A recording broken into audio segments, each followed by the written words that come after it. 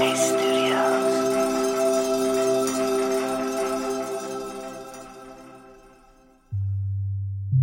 Hi, it's Andy here, and welcome to Radio Headspace. So we're at the end of the week. It's a Friday. I don't know what you have planned for the weekend. I don't know if you're planning to take any time out for yourself. But if you get the opportunity, you might just want to check out what your breath is doing.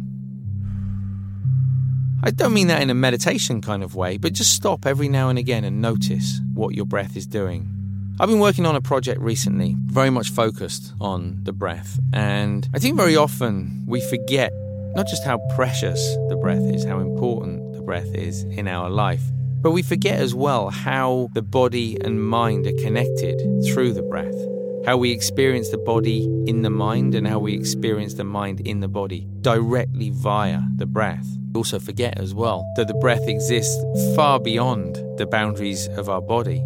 If you think about the entire planet as a living, breathing organism, the trees and plants exhaling oxygen into the atmosphere and in turn absorbing the carbon dioxide that we breathe out, the entire planet is moving in that way. And the more you sort of look into breath, the more we see that it has this sort of universal and timeless quality. It's oxygen that's created thousands of miles away that somehow makes it to us that we're breathing in the same way as we breathe out. And in terms of time, the air that we inhale may well be the air that dinosaurs once exhaled. As we exhale, it may well be exhaling into a time that has never even come into existence yet. And so when we sit and we notice the breath, we may just think, it's just the breath. And you hear this a lot, especially when people are practicing meditation or mindfulness type of exercises. It's like, the breath is just not really sort of very interesting. I find it hard to focus on the breath. And whilst it's natural for the mind to wander, there is something about the breath.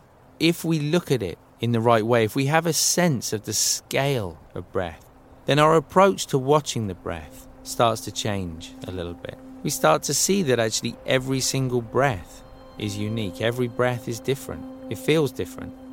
It's just that it happens so often. There are so many breaths, thankfully, in our life that we don't really take the time to notice each and every one. And we may think, well, what's the point? Does it even really kind of matter?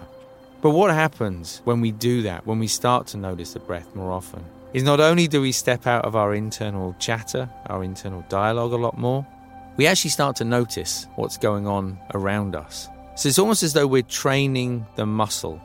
In being present with the breath, we're able to be more present with everything.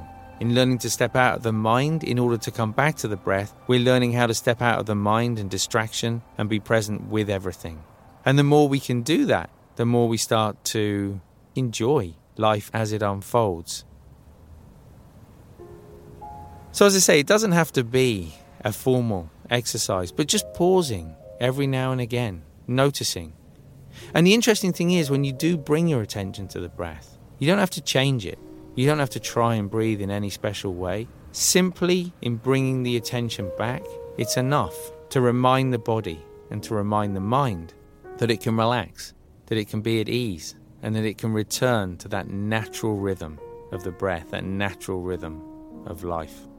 I hope you have a relaxing end to the week. I hope you enjoy your weekend. Thanks for listening today. I look forward to seeing you back here on Monday.